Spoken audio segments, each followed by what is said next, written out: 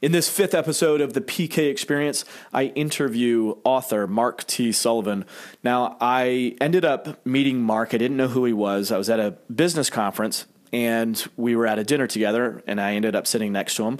Got to talking to him, and Mark was telling me about this book that he recently wrote called Beneath a Scarlet Sky, which, if you haven't heard of it before, it's a novel. It's based on a true story of a World War II Italian young man who ended up saving a lot of Jews from extermination, and the incredible feats that he did in order to do that. So as Mark was telling me the story, I was absolutely, intrigued and fascinated by it.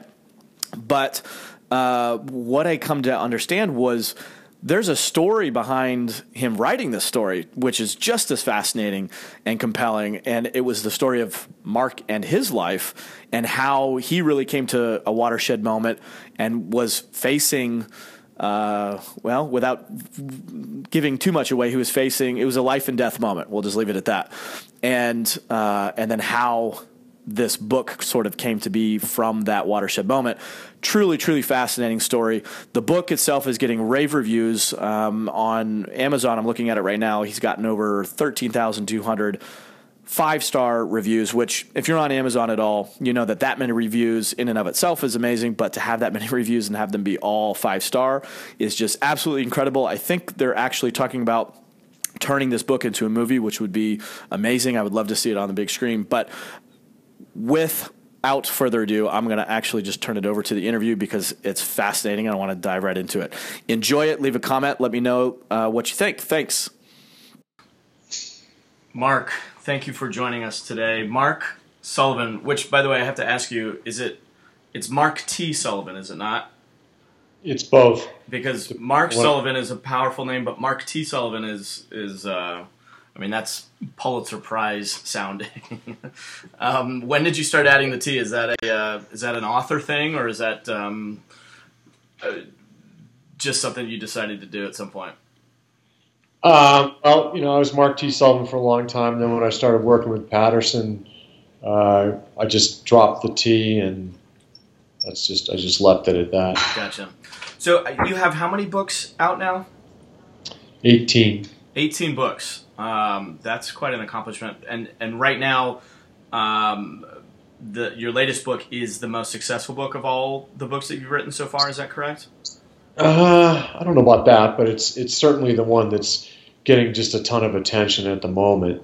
It's Beneath a Scarlet Sky. It's based on a true untold story of World War II. And it's a pretty amazing story. It took me 10 years to write. That's amazing. You and I connected a little over a week ago. We met at a conference, and you started to tell me about how the story came about. And what was so fascinating to me was sort of the behind-the-scenes story, and you go into it a little bit in the preface of the book. Can you tell us a little bit where you were at this point in your life, and how this story came to be? Because that, to me, is a story within the story. You're breaking up there a little, Peter, but I think I get the gist of it. Okay. I was at the lowest point in my life the day I heard the story. I had my younger brother, and he was my best friend, had drunk himself to death.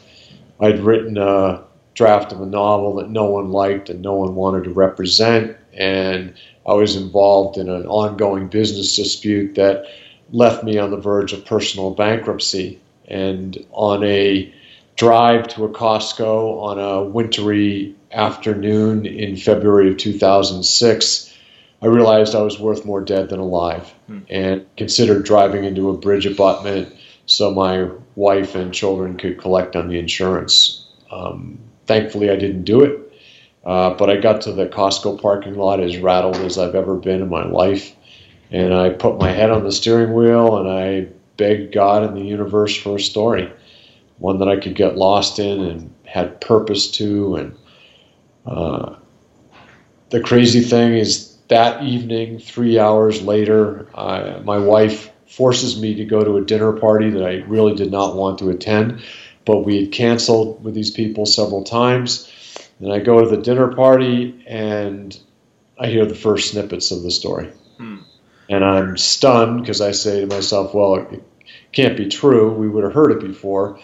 But then I learned that the guy's alive, Pino Lella, in Italy, and I came home and I told my wife I was going to go to Italy to chase a 60-year-old war story. Wow. And she, to her great credit, she said, bye. Oh, man. Let me back up for a second, though, because you, at this point in your life, I mean, obviously dealing with a family tragedy, did you not feel at that point, though, with all the other books that you'd written, that there was purpose behind them, or that you felt fulfilled by them, or was it really more just family circumstance that caused that sort of moment in your life, that milestone moment in your life?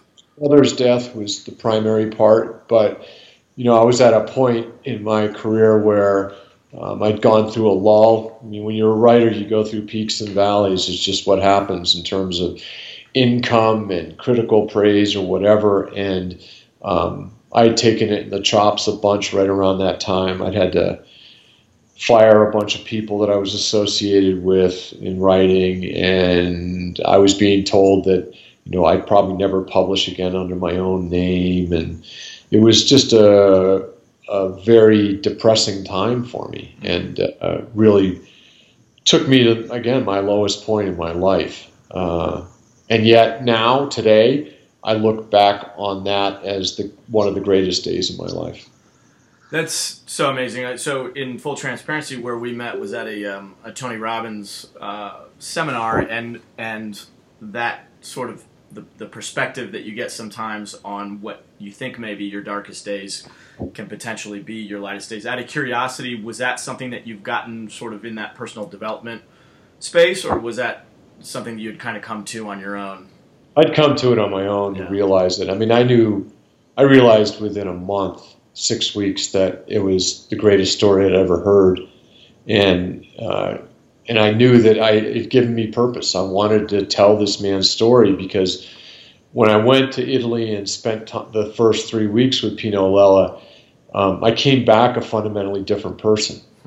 I've been active in personal development for 26, 27 years, and I'd sort of gotten off that train at that time in my life, and meeting Pino and learning what he had gone through and understanding his perspective on life, and especially his understanding of how we deal with life's tragedies, it changed me. It gave me a new perspective on life, not just tragedies, just how do you live day to day. And he taught me that, and I'm sure that other people had tried to teach me that before, but it wasn't until I heard it from somebody who was 78, who had gone through a lifetime and had managed to recover from seriously brutal things that happened to him in the last 2 years of World War II. Mm-hmm.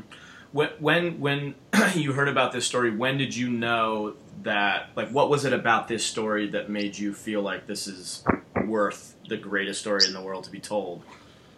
Well, I mean, it was a story about a 17-year-old boy who joins the Catholic underground, getting Jews out of Nazi-occupied Italy, and he did it by working with priests in a school up in the Alps in Casalpina, and they would take the Jews up over the top of this mountain called the Gropera and over and into Switzerland, where it was neutral. And that in and of itself was an amazing story, especially when I went to the Gropera and I could see what it took. I mean, Pino would typically try to downplay this stuff, saying, "Oh, any competent alpinist could have done it." But I'm a pretty competent alpinist myself, and when I saw what they went up and in street shoes, most of the refugees and the Jews trying to escape, I was stunned. And so there was that, and then meeting him and listening to the story and realizing there was much more to it, that he had become the driver to this mysterious general who was the second most powerful German in Nazi-occupied Italy, and that he had become a spy inside the German high command.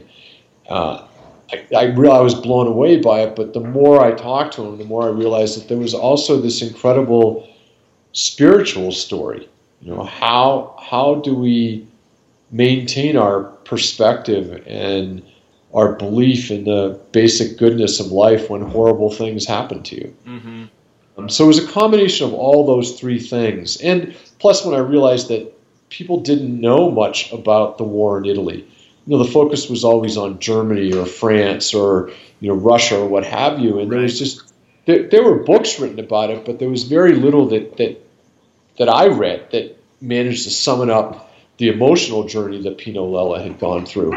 And that's what I really wanted to tell, was that emotional journey, because he was devastated a number of times, when we were talking. It was interesting. I spent time with his ex-wife, Yvonne, who was also his best friend, and I must have been there almost 3 weeks, and we went out and to dinner, the three of us together. And Pino, normally very gregarious guy, just wonderful to be around, genteel, got great manners.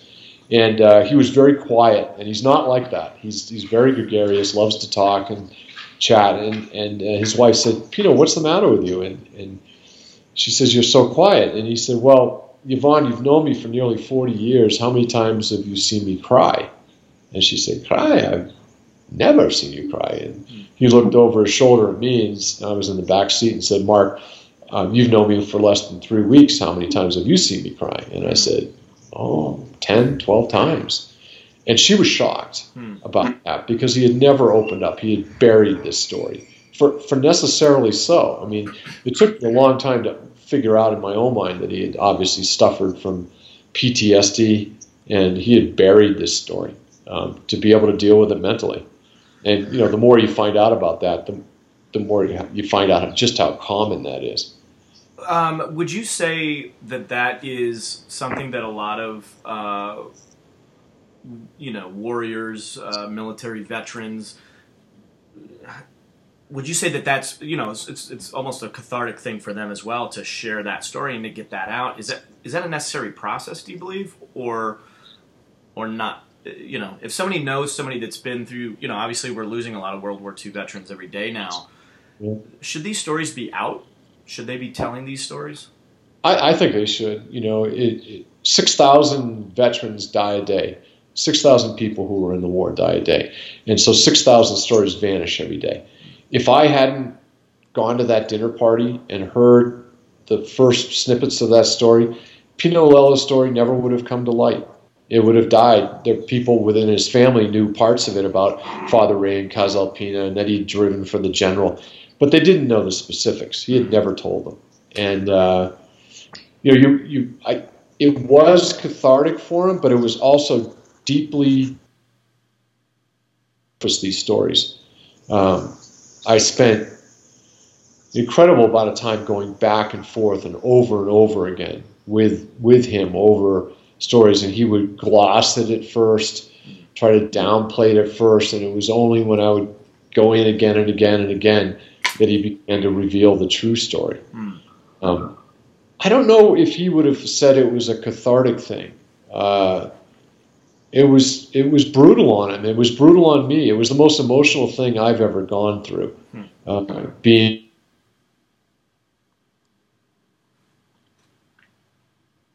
Mark, did we lose you? With him, and can you hear me? Yeah, sorry, you cut out there for a second. Okay. What was I saying? It was a brutal journey for him emotionally, telling me the story. When I met him, when he picked me up at the airport the first time, he was bouncing all over the place. He was 78, 79 years old, and drove like a maniac. I've never been in a car with anybody who could drive like that ever, and scared the bejesus out of me, And but by the end of that 3 weeks, he had physically and mentally aged. I could see it. It was tough on him, and it was tough on me too. It was, as I said, it was the most emotional thing I've ever done as a writer, to go through that experience. Now, how has that affected his family? As you said, his wife that known him for so long didn't even know about this story. So how has that impacted his relationships with his own family? Do they Do they embrace it? Do they? How has that changed any of his That's the relationships? thing, because I was just over in Italy, and I spent some time with Yvonne, who's a friend of mine, and I like her very much. And she said, in many ways, it's like realizing that you lived with a stranger, that somebody held back this part of her life, and somebody that she didn't know. And I said to her, do you remember when we had the conversation in the car about how many times he cried? And she said, I do remember it. And I said, you got mad at me. You were angry at me Right. that I had heard the story and you had not. And I didn't know what to say. And I still don't quite know what to say. He needed to tell the story. I think because I was an independent third party, it was probably easier. But I also pushed him. When I went there, I tried to write it as a journalist and tried to tell it from a pure historical point of view. I realized as the years went on that so many people had died and the Germans had burned so many documents that I wasn't going to be able to get the same kind of corroborative evidence that, say, Laura Hildebrand had in Unbroken. But I still realized that the emotional arc of the story had to be told. Mm-hmm. And that's when I decided to tell it as a novel. Very interesting. You had mentioned in the book, too, that I guess in the Italian culture that they really don't talk about the war much and how it's, what did they call it, like the Forgotten War or something like that? Yeah, that's what historians called it. They've called it the Forgotten Front because it's just never received the same sort of attention as, D-Day, the Battle for France, the entire Western Front, the Eastern Front. Italy was sort of this forgotten place. And a lot of what I was told by talking to former members of the partisan resistance, Pinot, and other people was that they just didn't talk about it, and largely they didn't talk about it because of the kind of savagery and retribution killing that went on in the past 4 or 5 days of the war. And I remember talking to one guy, and he said, yeah, I've never really talked about this. And I realized 4 or 5 years ago that I needed to, that people needed to know what had happened. And he actually went to high schools in Milan, and kids laughed at him. They said, well, that never happened. And it never happened because people don't talk about it. And because people don't talk about it, people won't remember. Mm-hmm. And that's a dangerous thing. You want to understand what happened at that kind of point in history so that we don't repeat it. Absolutely. I think to your credit, you went into this with a genuine desire to learn and passion about this story, and also, like you said, I'm gathering from you a little bit that you sort of didn't take no for an answer kind of thing when you went there and said, this story really needs to be told. Yeah. And I wonder if that, for anybody that's listening to this that has maybe a grandfather or somebody that served in that war, that there's that desire there that we go to truly understand what really happened, so that, like you said, it can be dangerous to not tell these stories. Yes. So I think a lot of credit absolutely goes to you to help him open up and to share this story. That's quite remarkable. So you grew up in Montana, is that correct? No, I grew up outside of Boston. Oh, okay. Outside of Boston. I've been in Montana for almost 20 years. Okay. And how did you you got into journalism first?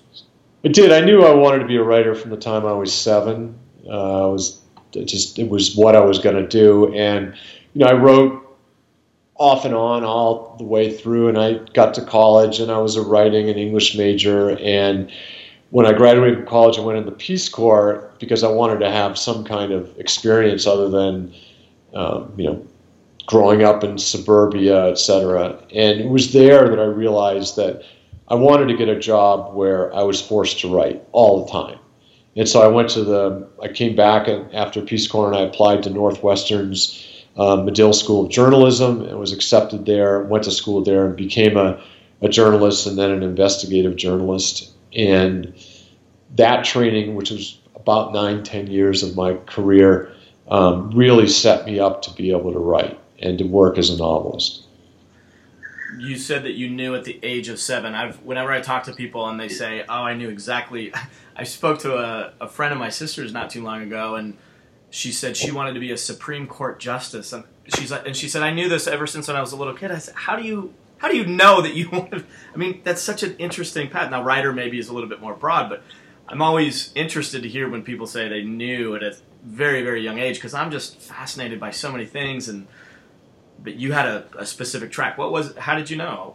I got in a fist fight in parochial school when I was in 2nd grade. And during the fight, a nun named Sister Mary Joseph, who was the vice principal, and she was an honest-to-God 6-footer. She was a big woman, and she was wearing the habit, and she picked me up and hung me on a hook, we used to have these tab things. And I figured hell was to pay because my mother was her best friend. And I figured she was going to tell my mother, and oh my God, I was going to be in big trouble. And this was also a time when corporal punishment was allowed in parochial school. So I figured at the very least I was going to get a swatting. Yeah. And instead she said, your penance, and this was the word she used, is to enter the school-wide writing contest, grades 1 through 8. And I have no idea why she said it to this day. Huh.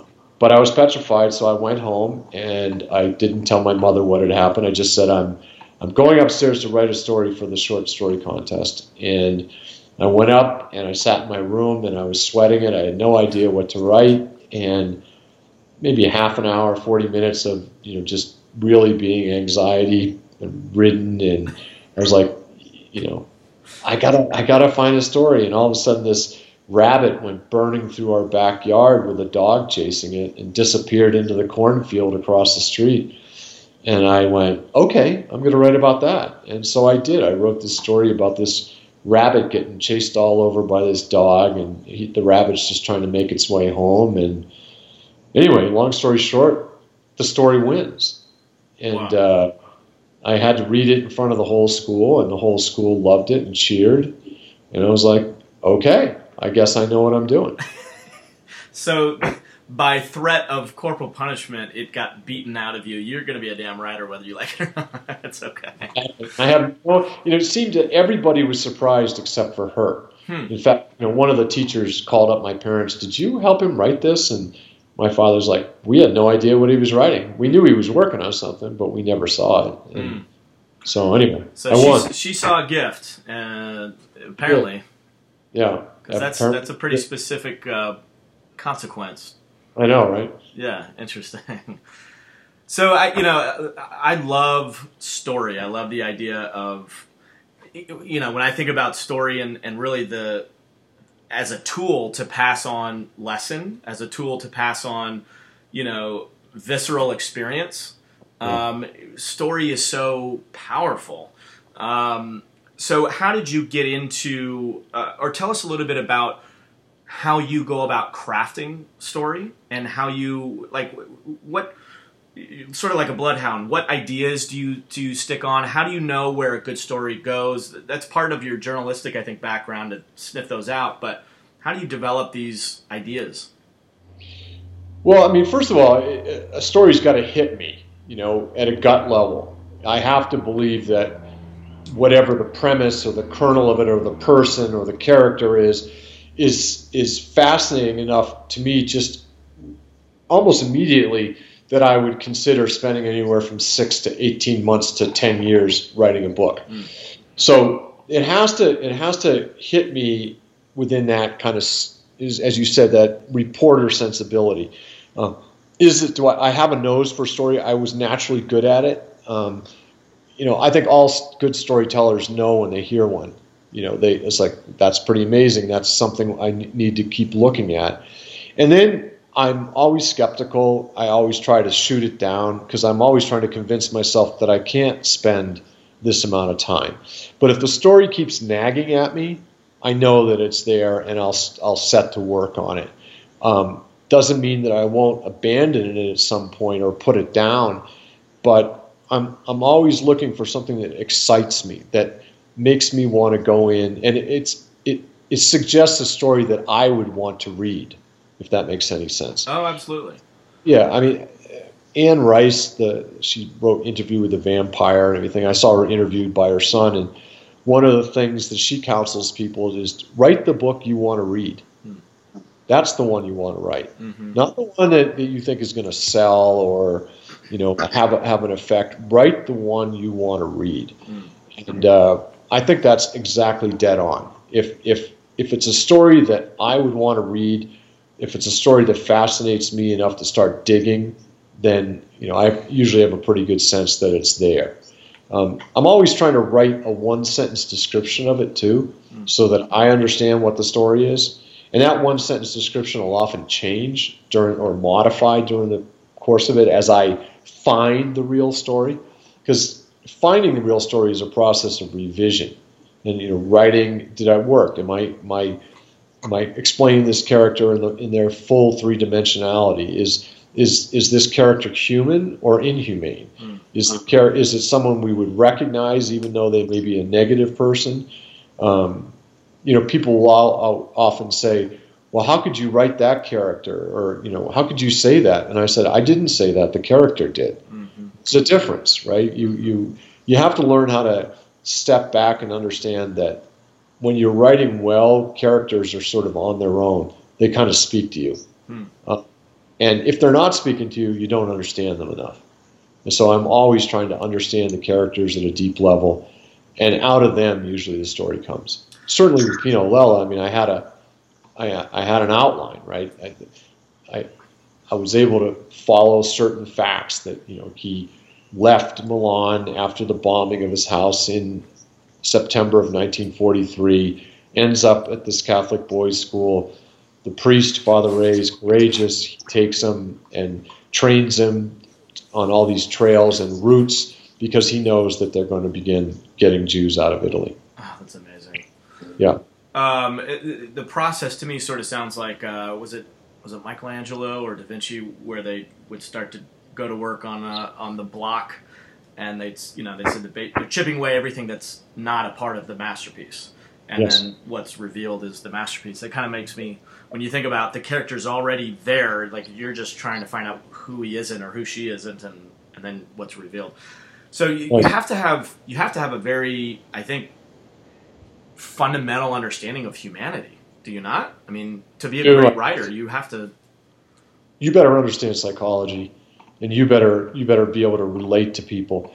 If you're not open enough to understand people and listen to them and try to learn more and more and more about the human condition, I don't think you're ever going to be very successful. Right, and also for yourself, I would imagine, to get your own filter out of the way so that you can truly see things as they are.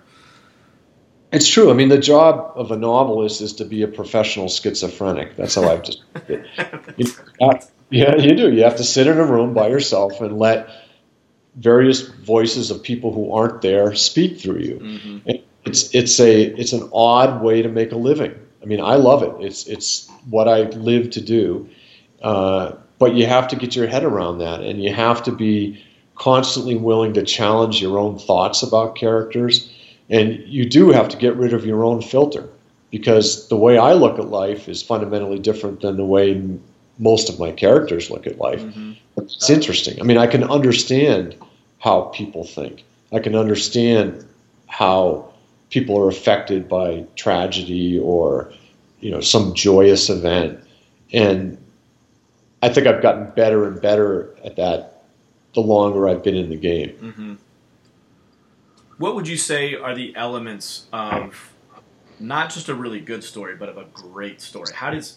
If somebody's a writer and they want to learn how to write better stories, or I'm in the marketing world and I want to communicate, to prospects and certain things, what are the components that make up an epic story? I think, some of the components are a character that we can sympathize with, a character who's going to grow in a gigantic arc, because they're going to be constantly challenged to grow.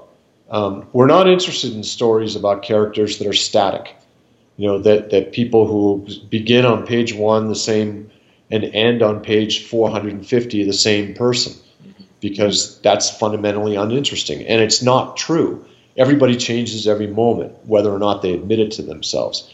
But the other thing is they have to be up against some monumental task or person, the antagonist, the worthy opponent. And that worthy opponent, for example, in Beneath the Scarlet Sky, the first worthy opponent is the mountain itself. How does he manage to grow enough to be able to lead these people at 17 over the top of the Alps and into Switzerland? And then, then the worthy opponent after that becomes the general. General Leyers, who was this mysterious, powerful guy in Nazi-occupied Italy, he did his best to burn his way out of history.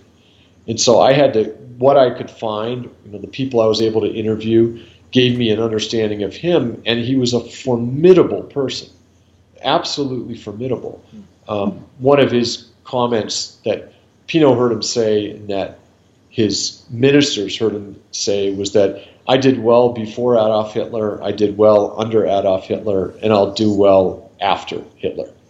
And so that kind of person with that kind of worldview, if you will, automatically forced Pino to become bigger, to challenge himself, to become a different person. And I think that's what we want to read. We always are interested in somebody who had to go beyond what we would believe a human is capable of. And that's how people become heroic. And I don't believe that people are born with heroic tendencies. I think heroism comes out of situations. It's when ordinary people are faced with situations that most people would crack and have a nervous breakdown under. They go on. They rise to the occasion. And it's very often a quote small person, a 17-year-old boy in this case, who rises and becomes this phenomenal hero. Even though he never considered himself, he still doesn't to this day. He doesn't consider himself a hero. That seems to be a common trait with a lot of survivors of battles. What type of resistance did you face over the 10-year journey? Did you face any resistance from any Nazi sympathizers or anybody that didn't want this story told? Well, the biggest resistance I faced was the lack of documentation, because in the last 10 days of the war, in Italy and elsewhere, this organization Todt that the general ran in Italy destroyed millions of documents. They burned them all over Italy. And so that was a challenge. And then there were historians who had written, I think there's been one book written about the organization Todt, and it's largely an apology because it totally sidesteps, for example, the issue of slavery during World War II. The Germans, people will often talk about all the great fortifications they built on the Western Wall that Americans and British forces saw on D-Day. And those fortifications were built on slave labor. Slaves built them, and people didn't understand this. And so in the book, you begin to understand how that happened. And there's a certain resistance. They'll call them forced laborers, the apologists. And I just go, no, they're slaves, man. They were taken against their will. They were brought, halfway across Europe, and they were thrown into factories or onto construction lines. They had little P's on them if they came from Poland, E if they came from Eastern Europe, etc. And many of them wore these gray, drab outfits, so I called them the gray men. And there was that kind of constant issue trying to find things. There was also that Pino had buried the general's name in his mind. He always spoke of him as Mon Generale, my general, and but it was by the time that I had gotten to him, he had basically buried his name. He always thought his name was, when he would think back, Kaufman or Hoffman, and so I spent 3 years looking for a Kaufman or Hoffman, and he wasn't there. And it was only when I went to the German War Archives in Berlin and in Friedrichsburg, Germany, working with a Fulbright scholar, that we started to find Leyers' name associated with, said Hauptmann, which he was a general, and Hauptmann in one sense in German means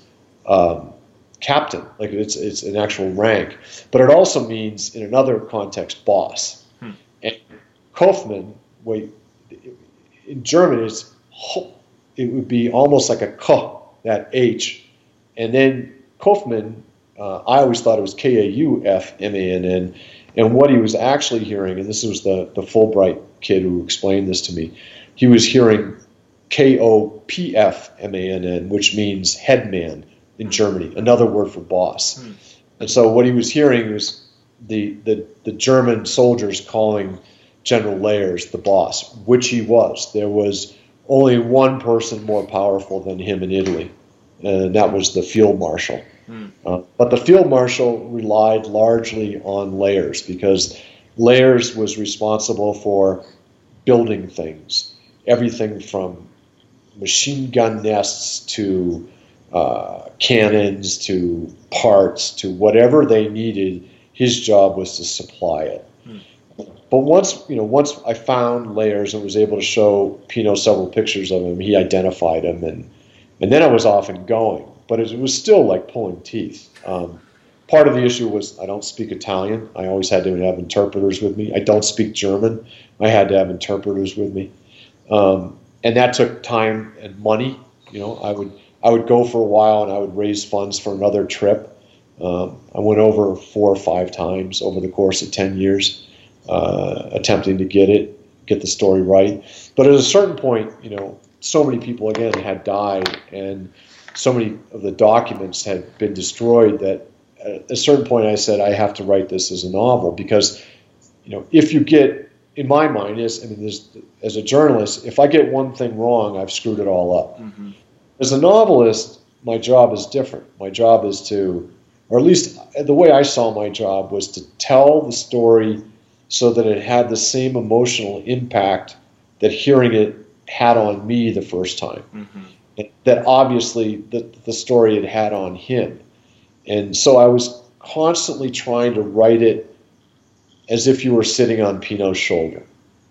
And that is the way the book is written. And that's the thing that people really respond to, is they felt like they were there climbing the mountains with him.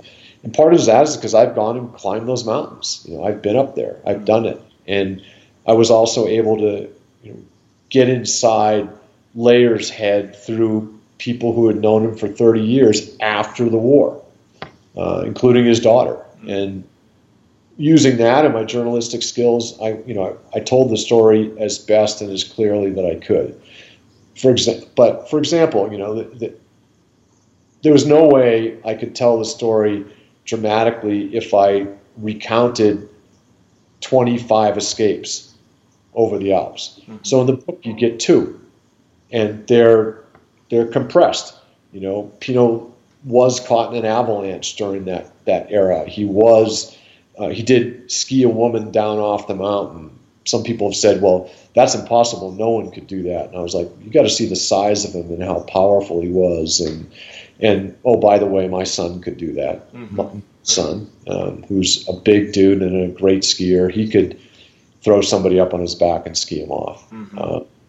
So, it was those kinds of things that the characters became compressed in order to give the full dramatic scope of the story. That's where it's fictional. I had to take the incident with skiing the woman off her back, combine it with the avalanche, combine it with this, and then you get the full arc and certainly the emotional intensity of it. Tell us about the meeting when you first met with Leyers' daughter.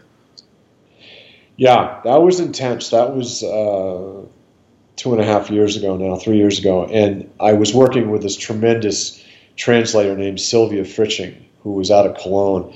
And Sylvia managed to track her down, because for years I never knew what happened to Leyers after he had been put in a POW camp, and then he got released about 21 months after he was put in a camp in supposed to be in April of 1947. And I could never figure out why he was released, because he was obviously a war criminal. And anyway, Fritching found Ingrid Brooke, who was Leyers' daughter, living in the house that he lived in after the war.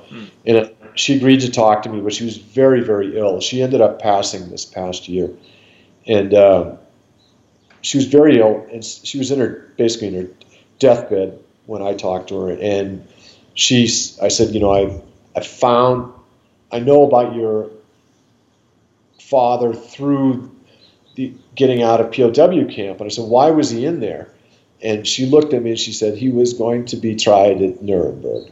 And then she got really sick and coughing and stuff, and she couldn't go on. But she gave me permission to talk to his minister and his aide.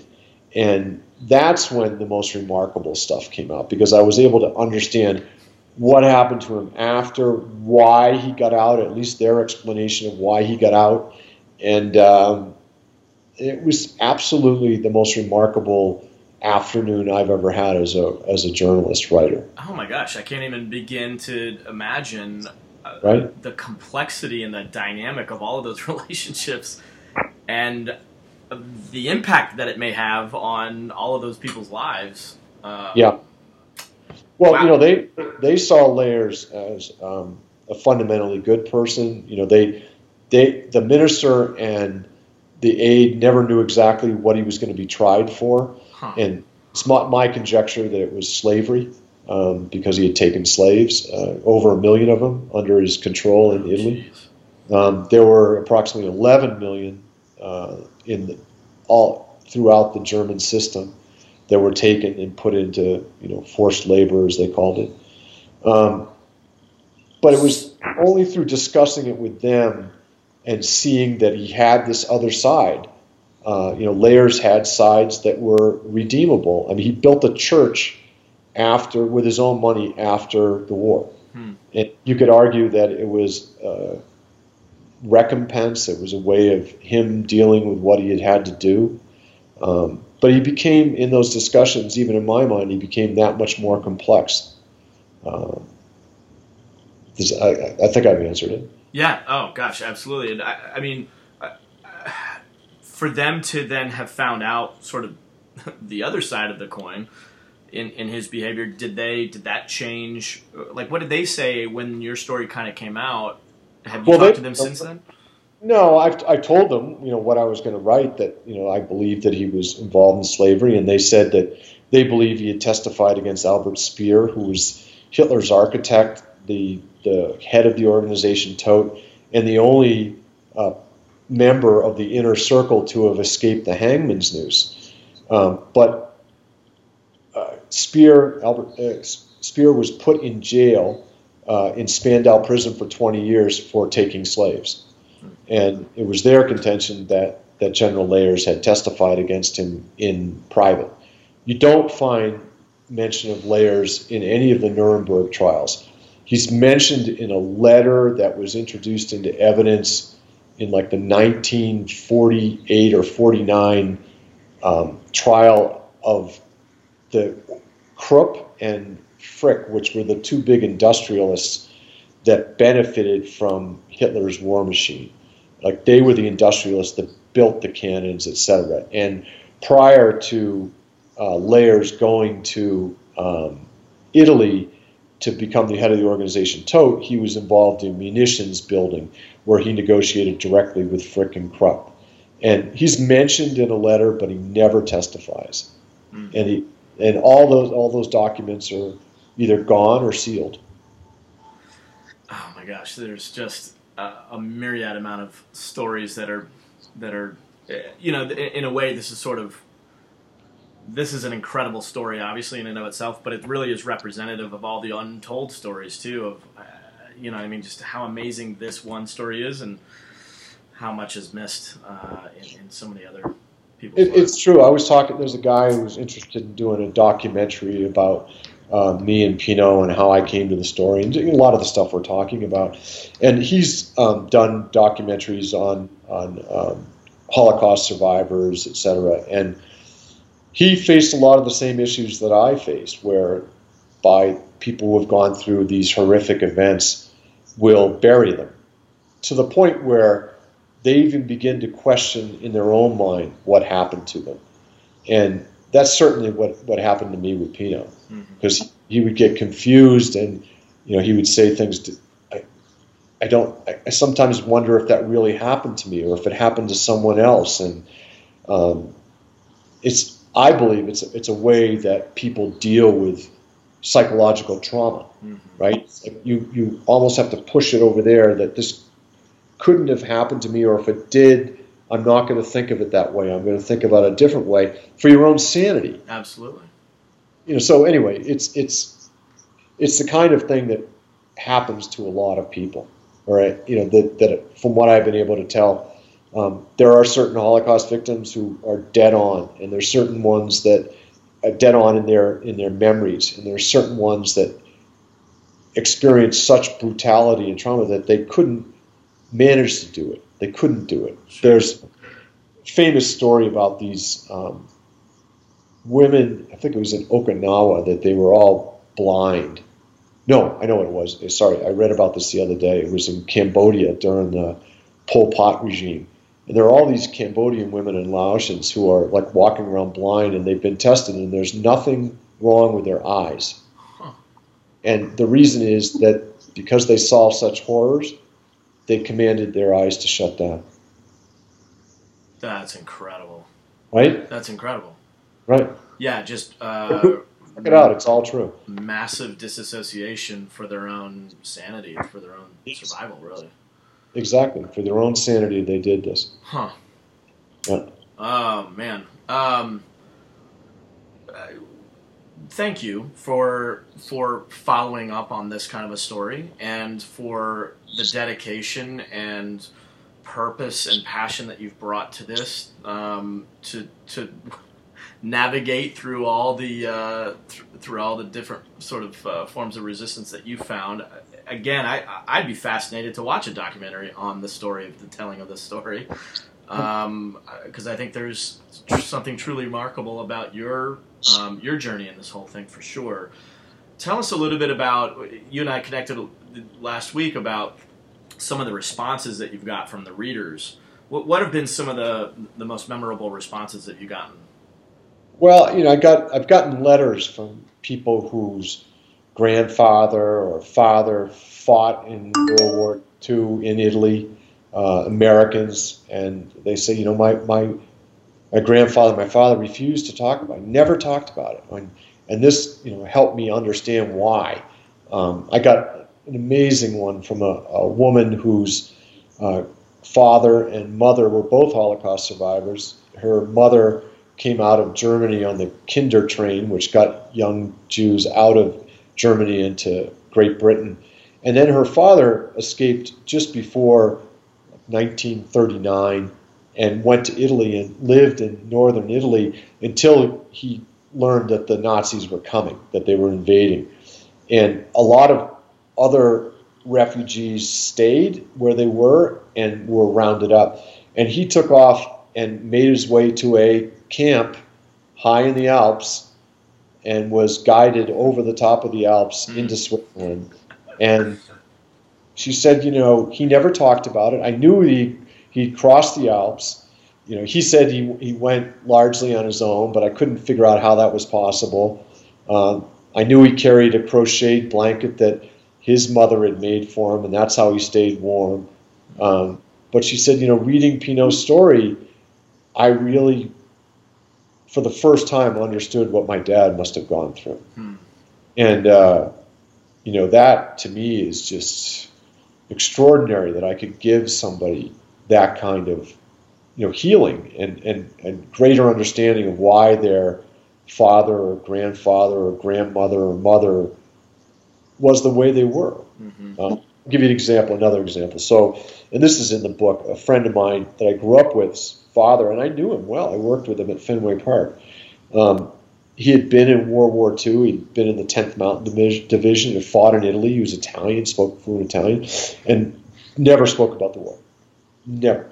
And after his death, my friend was up in his attic digging around, doing all the stuff you do when a relative passes, and he finds a box, and in it is a Silver Star for Valor from the Battle of Monte Cassino. And no one knew. And it described his heroism. He never talked about it. And what I found over the years of of just talking with people.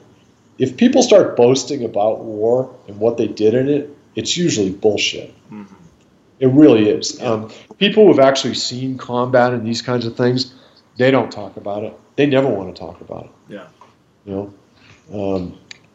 So that's one of the big things that I learned is that, and that I was able to do with the book is that all sorts of people have written to me about various relatives and people. My family got out of Italy another way. They made their way to Portugal.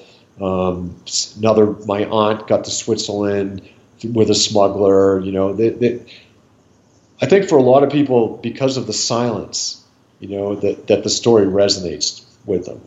And plus, he's an amazing person, and his perspective on life is phenomenal.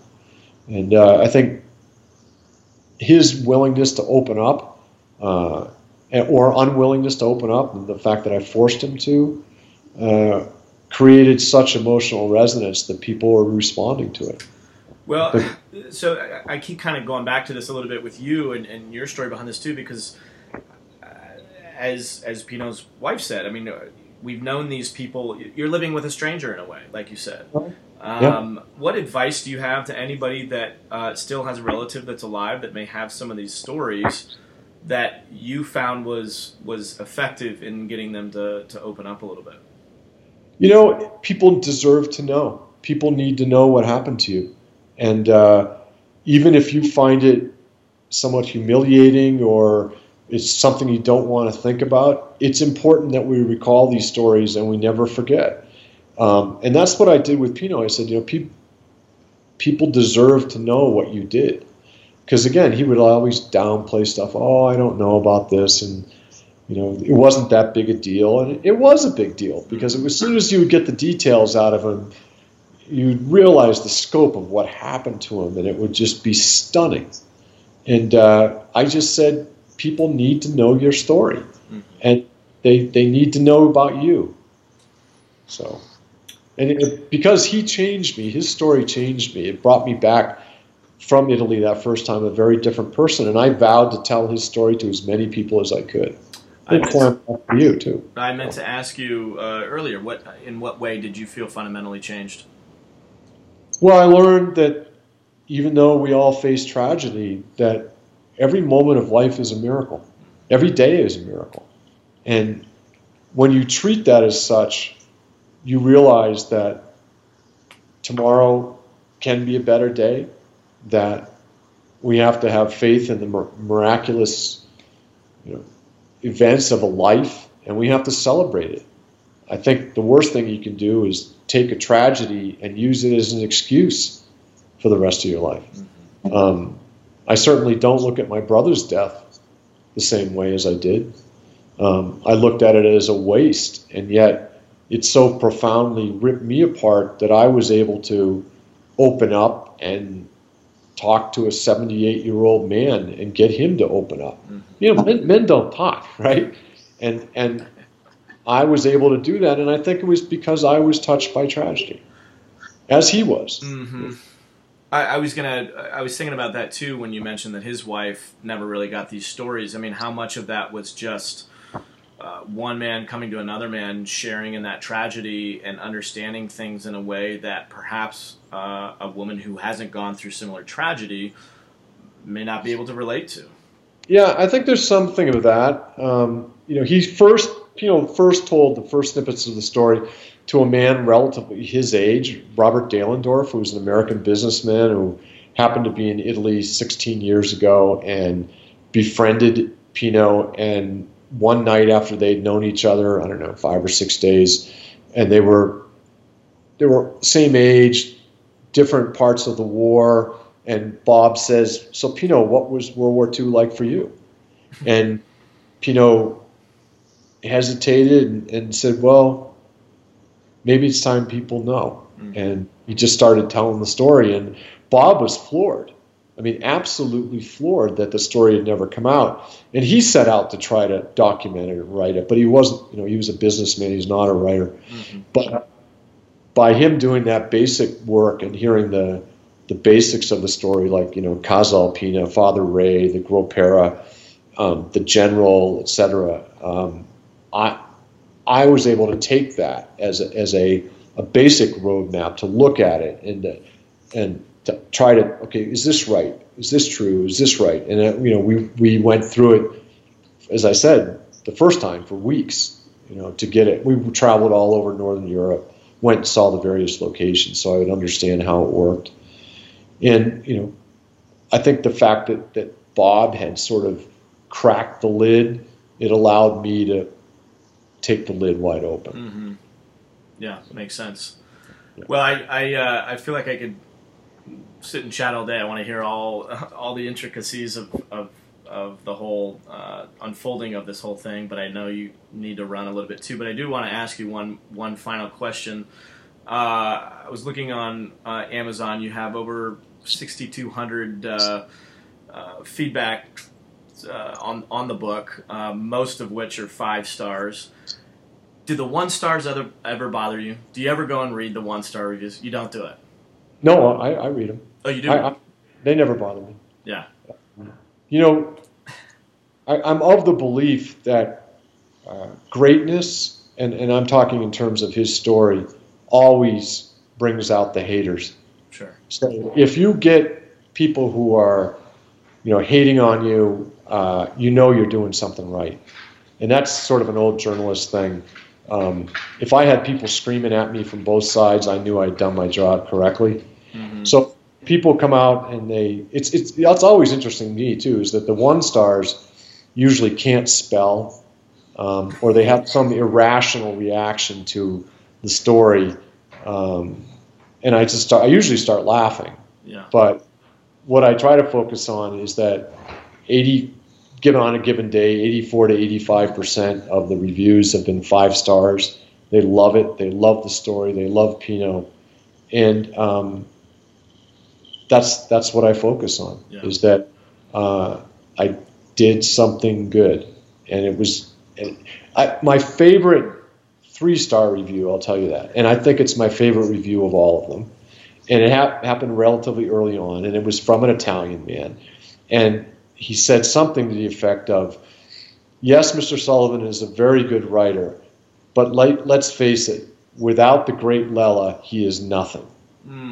Said dead on. I agree with that 100%. Without Pinot Lella, this story would not have resonated. I could have written something to the best of my possible ability, but his story is what is the magnet. It's what people are floored by. Well, I can certainly appreciate that perspective. I would counter that a little bit by saying it takes somebody to understand this magnificent story. It takes somebody to track it down. It takes somebody to have the perseverance. It takes somebody to be the key to unlock all of this and to share it. And I think when I think about somebody approaching somebody that has these deep stories within them, your ability to almost confront them with, this really isn't about you. This is a humanity issue. Yeah. That we need to know what happened, and it's important. I mean, it takes a certain backbone to do that. So I again thank you for being a bulldog on this and staying on it for a freaking decade. That's amazing. So yes, I mean, Pinot is a quite worthy tale, of course, but to track that down, I think, is very admirable. And I, again, thank you for that. And thank you again for your time, Mark. This has been truly a very eye-opening experience. And like I said, I'd love to keep talking to you about it.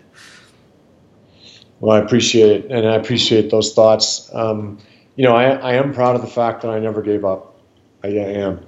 There were times where I would throw up my hands as this is too difficult. But I had a genuine passion for the story, and I had a passion for the fact that people didn't know what happened in Italy. And between those two things, it just kept me with my nose down and willing this story into existence. Mm-hmm. Did you say that this was going to be turned into a movie or no? Yep. Where are we on that? We are very, very close. Oh man, That is exciting. Very exciting. It is. I've Bob Dahlendorf and I and Pino always had this dream of seeing it up on a screen, and it looks like it's going to happen. So it's fantastic. Yeah, that's very exciting. Thanks again, Mark. Very appreciated. Thank you, Peter. I appreciate it. Have a good day. Cheers. Take care.